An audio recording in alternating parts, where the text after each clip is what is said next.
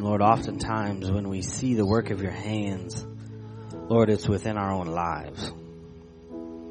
We say, Lord, show me your glory. Well, you want to show us your glory through us, through our circumstance, through our situation, through the things that we deal with that are painful, the things that we deal with that are joyous. You want us to see your glory through all of it. And Lord, I thank you for the fact that we don't have to be afraid. We don't have to live in doubt. We don't have to live in fear. But we have to choose joy. We have to choose you. We have to choose your way and not ours. We have to choose your will above all else. Lord, you're very clear that you want us to love you more than anything else. Everything else we should just love less. It doesn't mean we don't love it at all. But Lord, you teach us about what love looks like. Love is not in the shape or a form of a heart. It's in the form of a cross. That's what love is. That's the picture of love, that you're willing to die for us no matter what. Lord, thank you for that. It's because of that we're here this morning. It's because of that we continue to claim you as our God. So this morning, Lord, we ask for more of you, more of your spirit, more of an understanding of how you work so that we can work alongside you. You can work through us. So we love you. We thank you in Jesus' name. Everybody said, amen. You can be seated. Well, welcome this morning, ladies and gentlemen. I always like to extend a warm hand of fellowship to you. You could be anywhere on a Sunday morning, but you choose to be here with us. And for that, I am thankful. I'm honored and thank you for being here. But again, welcome. And I know you had to kind of trek through the snow to get here, but hey, you're here. Awesome. But as we jump in this morning, we know that ESS is in a place where we're trying to secure a place of permanency, a building. We have this land that we're going after. So what that's done is it's caused us to open up the Word and have a better understanding of what it means to give. We have a building campaign. We're asking you to give. Well, I don't want to ask you to give unless we know what the Word says about giving. You guys also know that we're going through the book of Nehemiah. And the amazing part is that they kind of link and coincide, and it's good. And the reason for that is because it's all Scripture. Scripture doesn't defy itself. It all runs together. And so there's a beautiful connection between 2 Corinthians 8 and 9 and Nehemiah as far as building this wall. We understand this man to be one who's commissioned to rebuild the walls in Jerusalem, and that's a tough task. But we're looking at how he did that. The Lord has tasked you guys in this room to do something. Let's just take ESS out of it. There's something that he's asking you to build a wall in your life. It's not necessarily about the wall as much as it is he's rallying you around that thing to bring something. When they're building this wall, it's for the sake of completion. And that's where we get the title of this message. I want you to understand something about this word completion. That when it comes to giving, the Lord is trying to do the same thing. It's for the sake of completion. Now we're going to see what the Word says about that this morning. But last week, we looked at giving from Luke 6:38, give and it will be given unto you. We opened up 2 Corinthians 8 verses 1 through 9, and we understood that giving is a grace issue. Now, what's the definition of grace? It's the ability to do something that you cannot do on your own. You go back to Luke 6:27 through 37, and those are the Beatitudes. And in those Beatitudes, you read that, hey, if someone slaps you on the right cheek, turn your left cheek, let them slap that one too. If they steal your coat, be sure to give them your shirt as well. See, that doesn't make sense to me. But what the Lord is saying that is the only way that you're able to not retaliate through your flesh is by grace. Therefore, giving is a grace issue. It's also an attitude issue. 2 Corinthians 8 verse 7. Paul is speaking to the church at Corinth about the churches in Macedonia and their ability to give in the midst of their deep poverty. And he says something to them. He says, be sure that if you abound in faith, you abound in knowledge, you abound in utterances, speech, and you abound in love. Be sure to abound in giving as well and finish this gracious work. So abounding means to have a great amount of. You want a great amount of faith. You want a great amount of love, great amount of knowledge, a great amount of being able to speak eloquently. Why is it that when it comes to this principle, we go the opposite direction? He's saying abound in all of it. Abound in the giving. Awesome. Giving is a grace issue. Giving is an attitude issue. And then last week we also looked at the opposition. Sanballat and Tobiah and the boys basically speaking against Nehemiah, saying, hey, look, what are you doing? Are you rebelling against the king? We saw that in verse 10 and also in verse 19. We'll hit verse 19 again today. 2 Corinthians 8, 10 through 15 is what we'll look at today. And also at the conclusion of this message, Nehemiah 2, 17 through 20. But here is the Nehemiah 2, 11 through 16. Here's what I brought last week that I want to bring up one more time to bring us to where we're at today. That Nehemiah inspected the wall. He finally got to Jerusalem and he went up in the nighttime and just rode up and down these walls and got a good look. There was an inspection that ensued. Okay. Now, upon that inspection, Nehemiah gained the reality of what was needed to be done in order to finish, to complete this work. And what I brought to you guys last week was the difference between knowing, okay, the difference between knowing and not knowing. Knowing gives you an advantage. It really does. Not knowing something kind of puts you at a disadvantage. You're guessing all the time. But we took it one step lower than that, expanded it just a little bit. Choosing to know versus choosing not to know. See, I've heard some people say sometimes it's, I don't really want to read all of the Bible because I'm afraid it's going to say something that I don't like. That's choosing not to know, but you know it's in there. But if you choose to know, that's what Nehemiah did. He chose to know the reality of all of what it was going to take to build this wall. So if we take that principle and go one deeper with that, if you choose to know as a body of Christ and then don't live in it, that's one thing. That's something that opens up the door for division. Why is that? Because you know exactly what the word says, but you're saying to the Lord, I choose not to take your word for it. Nehemiah didn't have to do this inspection, but he did. And once he got that information, he then had to act on it.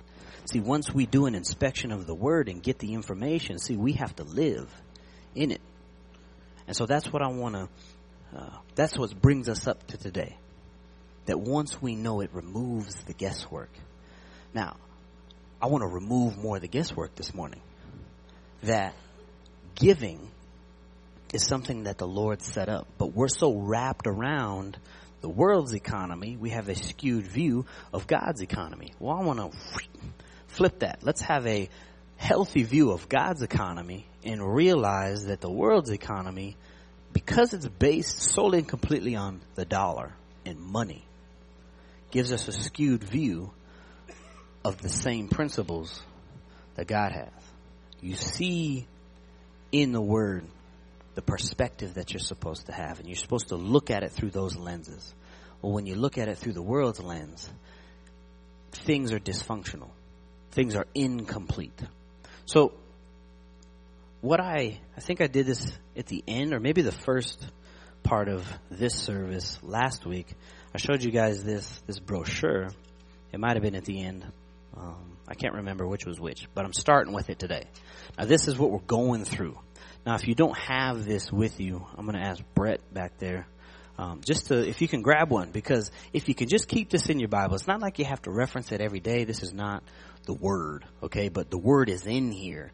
2 Corinthians 8 is in here. 2 Corinthians 9 is in here. The principles, this is just laid out in, if I would say, pamphlet form for you, okay? But there's a statement on the top of this, the inside of this. If you don't have one of those, just raise your hand, and Brett will get that to you.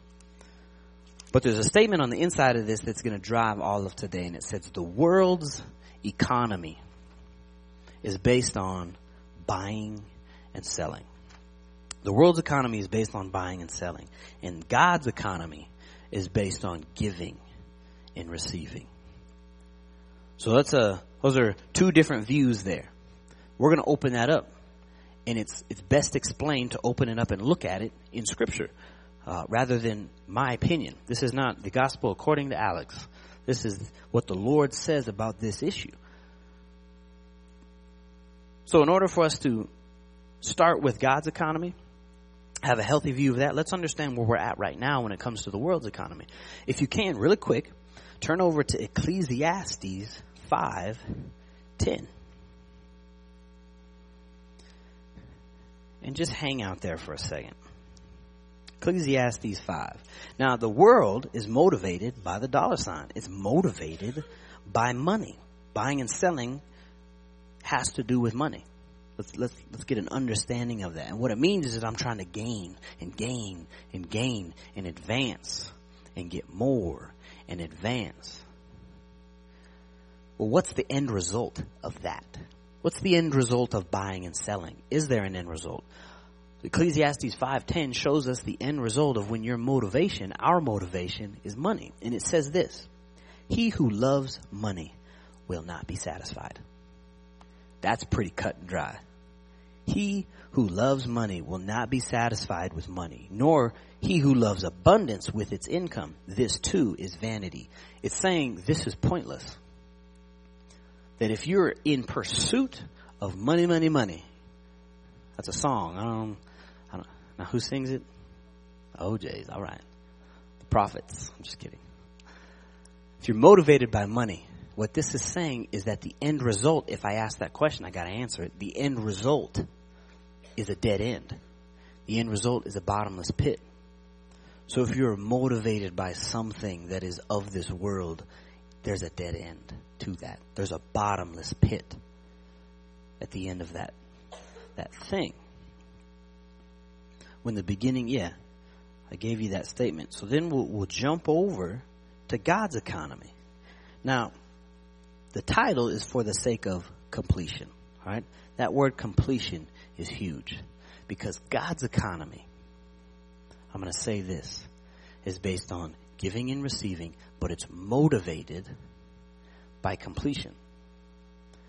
If I ask what's the end result of God's economy, just like I asked what's the end result of the world's economy, the end result of God's economy is completion. Now that's not a term that I'm just pulling out of the air trying to connect this stuff together.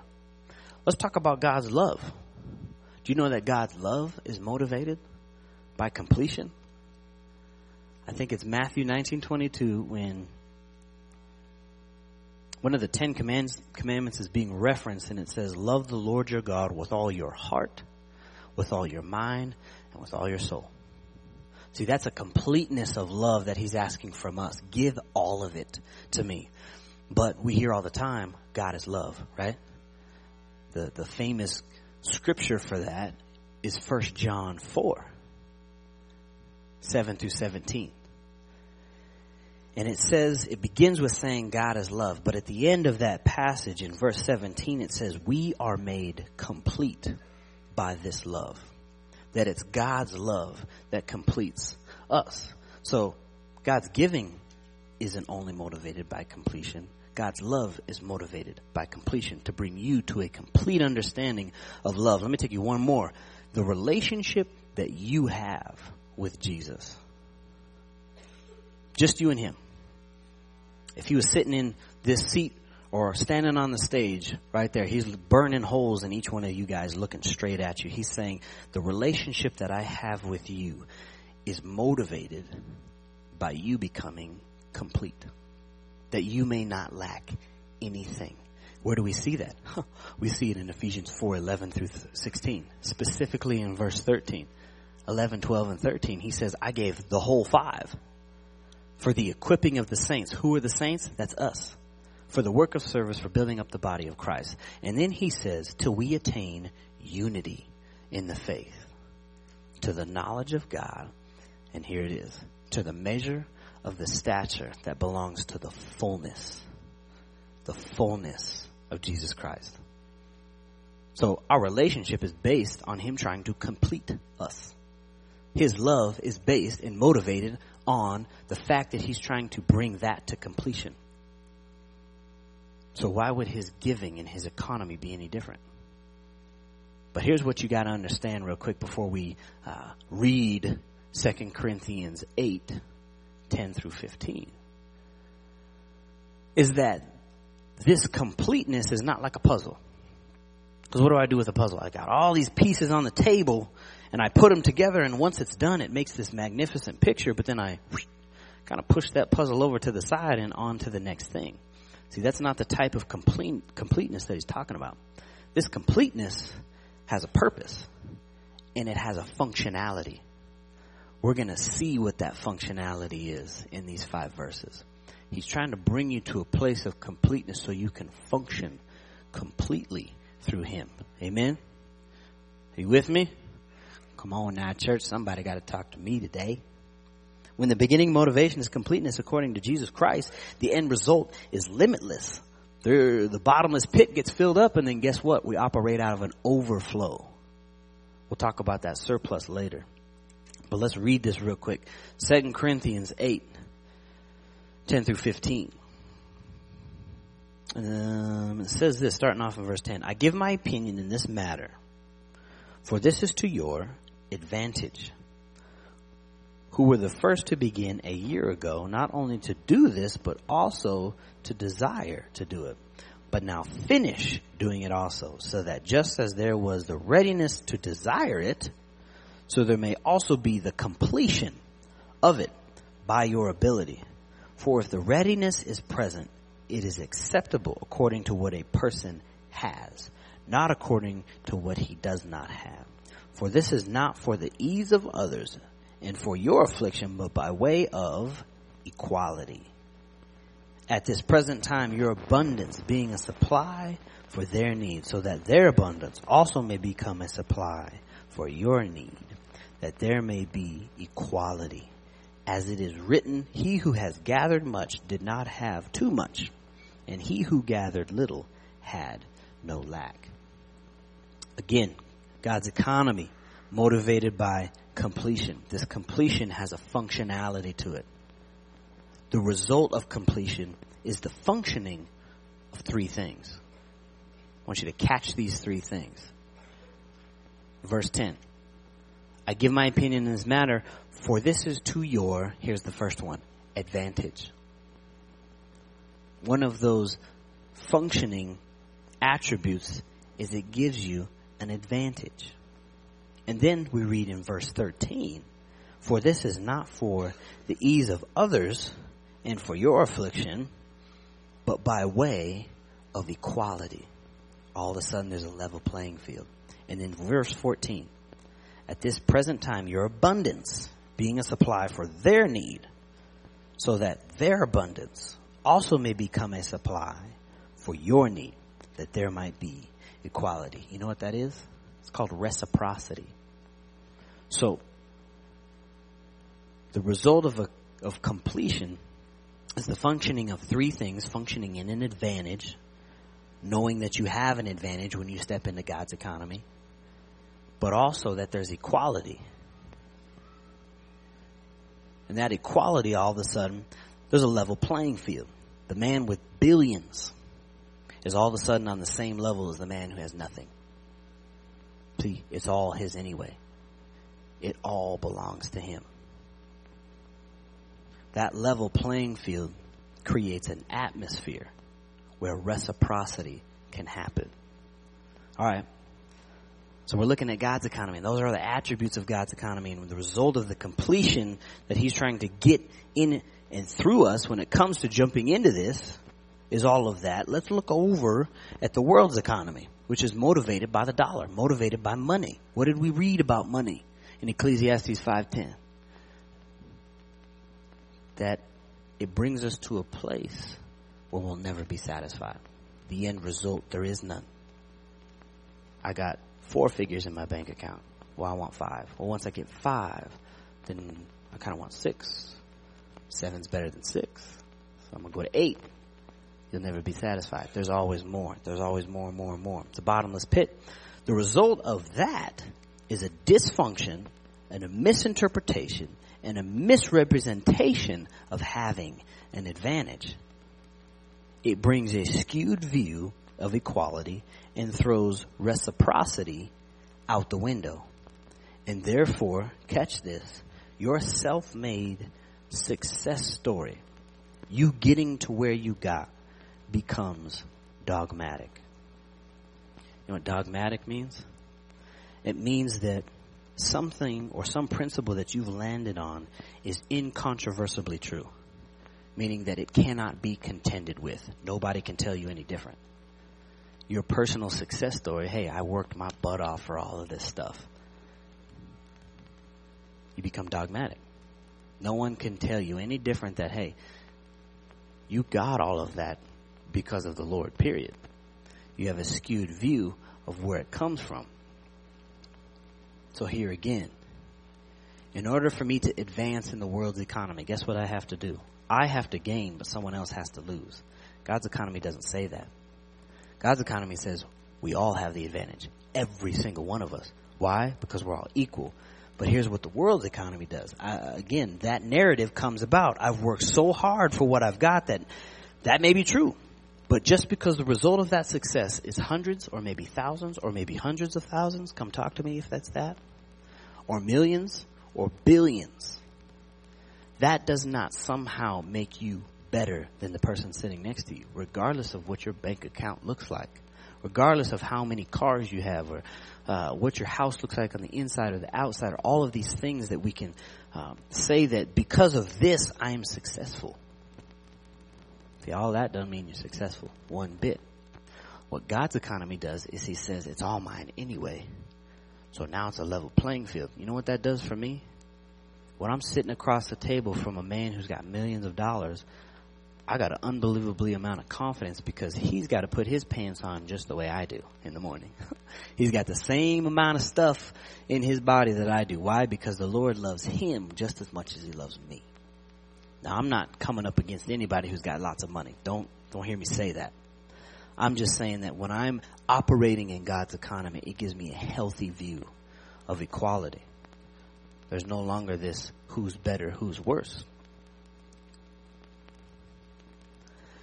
Then reciprocity dies in the world's economy because I become a hoarder of everything I've gained, and nobody can tell me different. God's economy does not work that way. It's a level playing field, and we know and understand that what we've been given is for our need. Catch me when I say that. It's for our need. But our surplus is for the sake of other believers when they have a deficiency. See, that's where verse 14 comes in God's economy.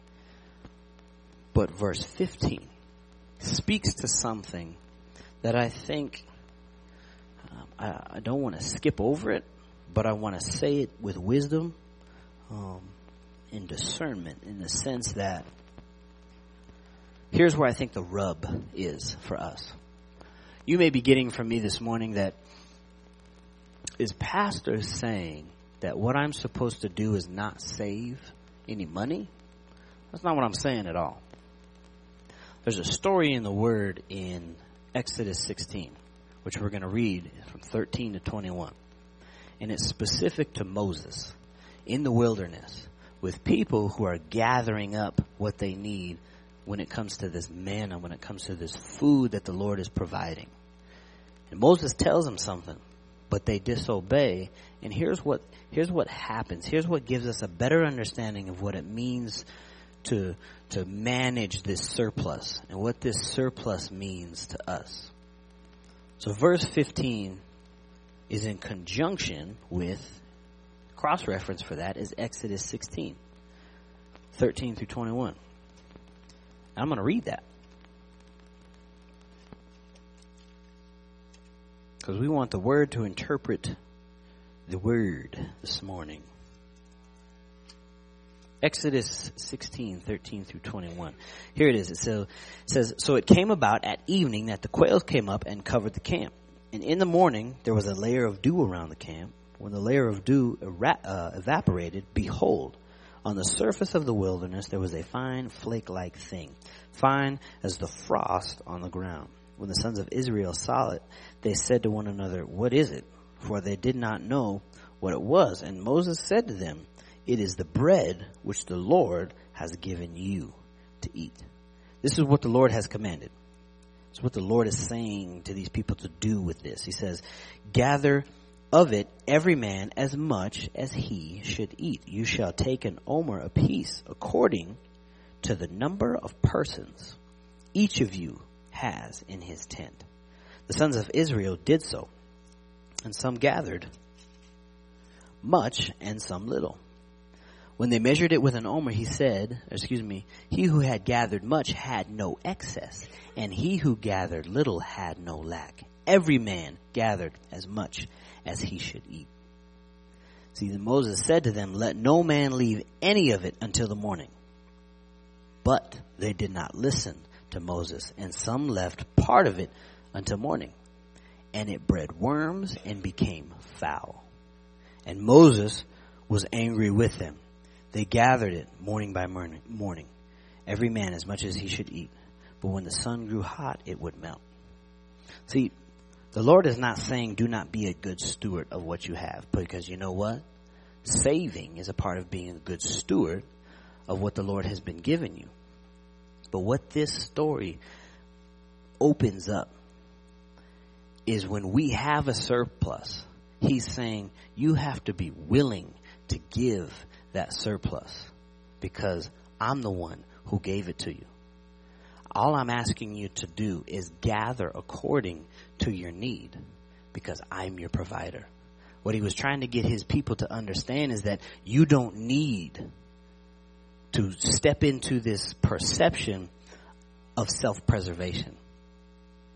Because what I need you to do is to understand that I'm your provider from the beginning, in the middle, and at the end of it.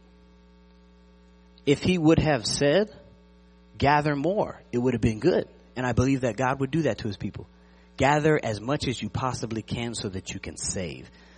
But that's not what he said here. He wants to know that the people know that they're going to get taken care of. Do you know that the Lord is going to take care of you? Here I am not saying don't save. I'm not saying that. But what I'm saying is that when there is a surplus, when there is an abundance and a supply, to not have a white knuckle grip on that because you've worked so hard for it. Well, let me say this again. It's all his anyway. He allowed you to have it. And he's just saying, be willing to release it if I ask you to do it. So that the abundance in the surplus and all of the money that you saved and the things that you have don't become a god. He wanted to make sure that money or self-preservation was not a god to these people. Amen? So, in God's economy, in 2 Corinthians 8:10 through 15, we see that when we step into trying to be made complete by the Lord in giving, it's to our advantage. It's an advantage. We have the favor of the Lord in that. And what that does is it creates equality across the board, where reciprocity then can be seen. So how does this relate back to Nehemiah? Nehemiah and the boys back in Jerusalem trying to build this wall. Nehemiah 2:17 through 20. There's a motivation here.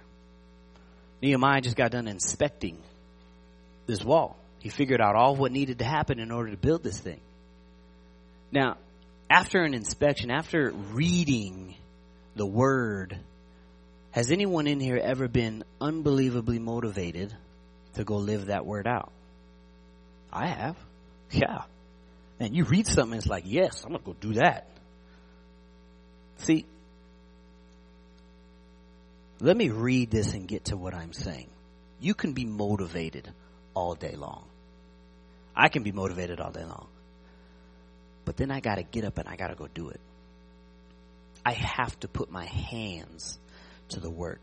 Let's read this real quick as I get to the right scripture. Nehemiah 2, 17 through 20. It says, then I said to them, this is after the inspection, you see the bad situation we are in, that Jerusalem is desolate and its gates burned by fire? Come, let us rebuild the wall of Jerusalem so that we will no longer be a reproach. I told them how the hand of my God had been what? Favorable to me. And also about the king's words, which he had spoken to me. Then they said, let us arise and build. So they put their hands to the good work. The motivation after knowing exactly what needed to be done was completion. Regardless of how many cracks, how bad the destruction was, the motivation was, look, we need to complete this. And the completion was so that there will no longer be a reproach. And reproach just means disappointment. And then verse 18, he gives them a report in verse 17. And then verse 18, he gives them another report. He gives them a report from the kingdom. He gives them a report from the Lord saying this, I told them how the hand of my God had been favorable. To me, that's an advantage. And it's because of that the people got up and they arose and they built a wall. Because of the favor of God, the advantage of the hand of the Lord, they arose and began to build. Again, you can be motivated to build all day, but then you have to rise up and do it. These people rose up because of the favor of God. You can be motivated to give all day, but at some point you have to rise up and do that. And I'm saying let the motivation be because you have an advantage when you step into that. Let the motivation be that you understand the Lord is trying to complete in you a work. You can be motivated all day, but you have to rise up and do it. But here we see in verse 19, spoke about this a little bit last week, this is this opposition. You know, sometimes opposition can come by way of outside forces. Tobiah, Sanballat, and the boys, Geshem, basically watching you do what you do and saying, why are you doing this? Are you rebelling against the king? Mocking you. And we read this in verse 19. But then Sanballat the Horonite and Tobiah the Ammonite official and Geshem the Arab heard it. They mocked us and despised us and said, what is this thing you are doing? Are you rebelling against the king? See, there's that outside opposition. But what we have to deal with as a church, as a body, as individuals, is the opposition that happens between our ears. That opposition is real. What you say to yourself on a daily basis is important. You're either setting yourself up for success or you're setting yourself up for failure. But that opposition is something that needs to be confronted. What we see in verse 20 is the confrontation of that, the confronting of that. And I love this. I love this. That opposition or the resistance or the world thinking, what it tries to do is interrupt your being made complete. It tries to interrupt that. So what do you say to that? How do you combat that? It's right here in verse 20. So I answered them and said to them, the God of heaven will give us success. Therefore, we, his servants, will arise and build. But you have no portion, right, or memorial in Jerusalem. What it's saying is this. When the enemy rears his ugly head, you speak this to him. You have no jurisdiction here. You have no influence here. You have no portion here. You have no right here. You have no memorial here. Why? Because my God in heaven is the reason why this is going to get done. See, that to me, ladies and gentlemen, is there anybody listening to me this morning? That to me is the reason why you get up in the morning. Because you can say that. Nehemiah said that. When we have a skewed view in the world's economy, it brings us to a place where we're dumping things into a bottomless pit. But when we jump over to being made complete in giving and receiving in God's economy, we operate in an overflow. And once we operate in an overflow and the Lord tries to get us to look like a complete Christian, you better believe the enemy doesn't like that. So what is he going to say? You can't do this. You don't have enough money. The situation is too insurmountable. It's too big. You can't get over it. You have no jurisdiction here. You have no right in this. Why? Because I got the favor and the advantage of my God on my side. And guess what? I'll be dogmatic in that. You can't move me from that principle. Amen? So ladies and gentlemen, be encouraged this morning that there's a difference between knowing and not knowing. Now we know. We know that God's economy, there's way more of an advantage when you step into that. My question to you this morning is, are you just going to step into it? Are you going to live in it? This goes way beyond money. This goes way beyond just giving a certain amount. You know what it says in verse 11 here?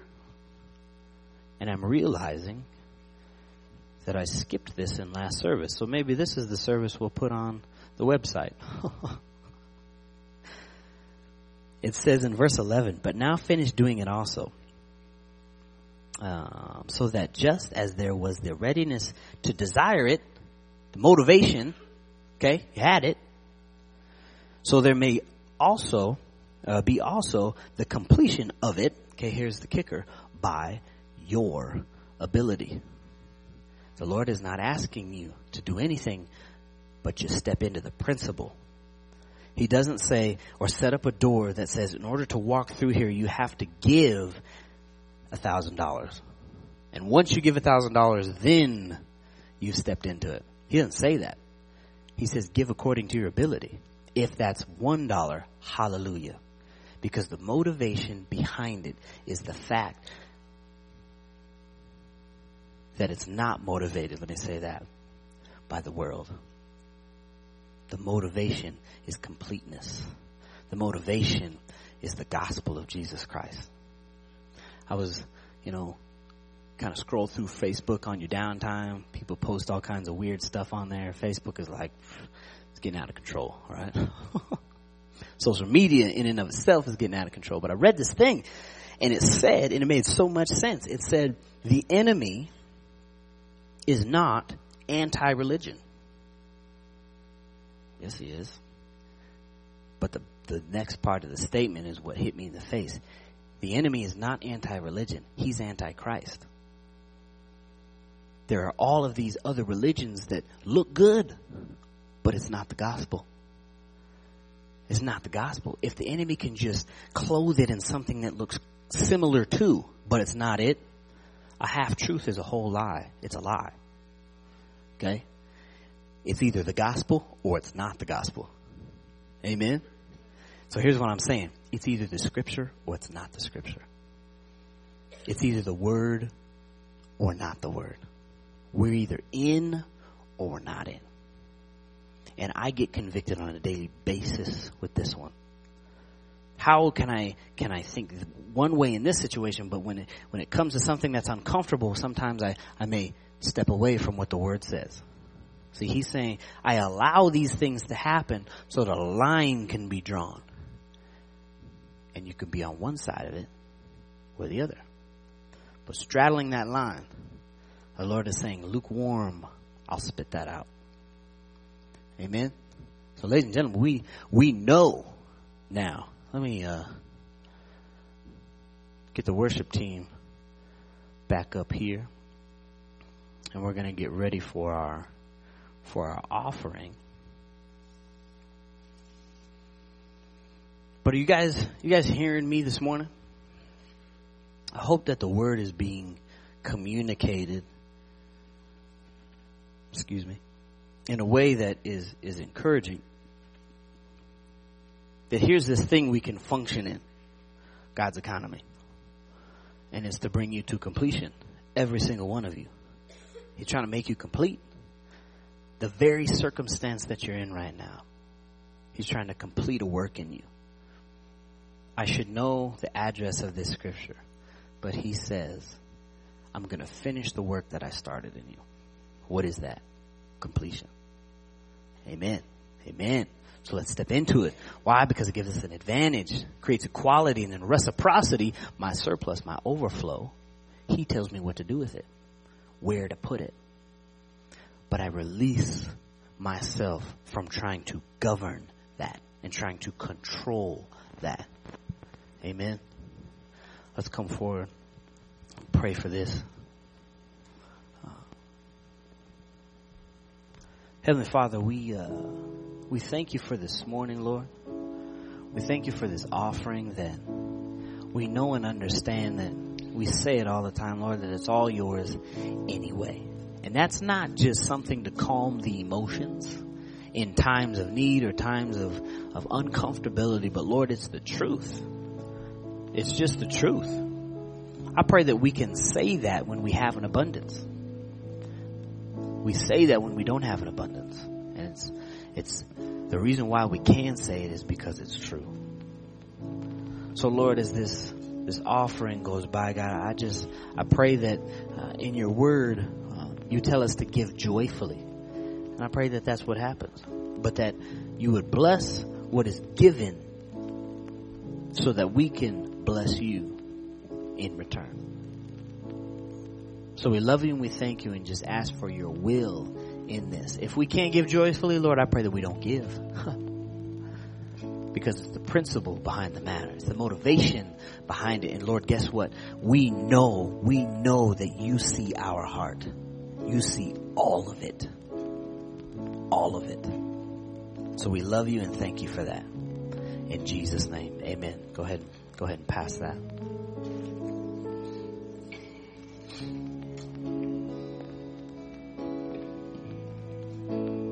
So ladies and gentlemen, let's be a body that is kingdom driven. Let's be a body of Christ that is scripture led, spirit filled disciples of Jesus Christ. You know, as we close, let's stand to our feet as we close this morning.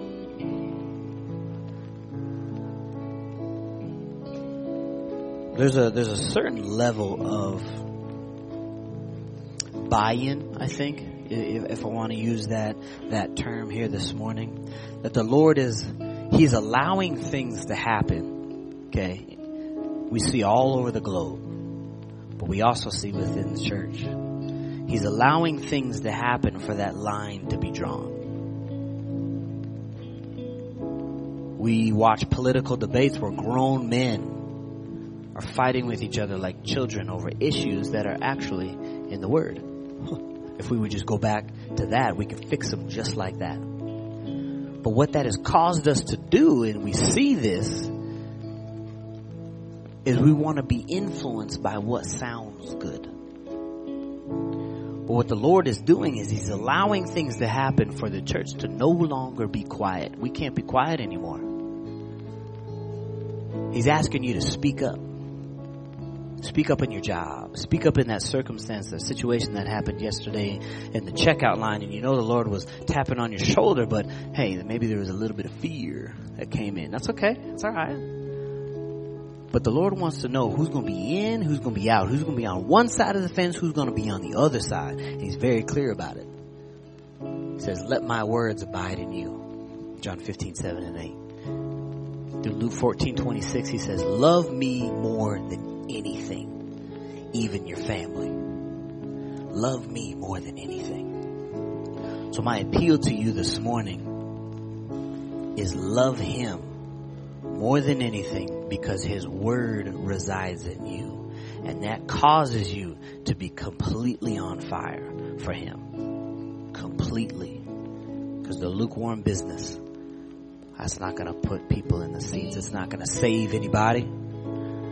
It's the gospel of Jesus Christ that does that. Amen. So let's pray. Heavenly Father, we know that it's the gospel that brings us to an understanding that we can't do this on our own. That's grace. Then we have the attitude that, you know what? I want to abound in your love, not my own. But because of sin, we're separated from you. But Lord, you give us an answer to that equation. And that's simply praying a prayer saying, Lord, I want to accept you as my Lord and personal Savior. And I want to operate in becoming a complete Christian, a complete disciple, complete follower of Christ, so that I can live a life that is on the hot side of the fence. You know what, Lord, when we live with you, there actually is no fence. There's no in or out. We're just sold out. But Lord, if there's somebody in here this morning who wants to make that commitment for the first time, saying, Lord, I'm done doing it by myself. I've seen it done that way and it doesn't work. I want to do it your way. But first, I got to give my life to you. Lord, if there's anybody in this room who wants to do that today, I pray that you move on their heart, Lord, and they just raise their hand. In this moment, just raise your hand and we'll pray with you. But today can be your day. Let today be your day. Let him in. Let him in. In Jesus' name. Heavenly Father, as we close, we need your Spirit. The principles of your word reign true in our lives. And one of those principles, Lord, is love.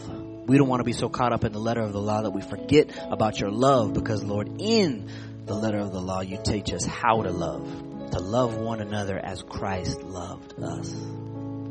Thank you for that. So as we close, Heavenly Father, be with us. We're going to sing this song, and then I'll give you the benediction after that. In Jesus' name.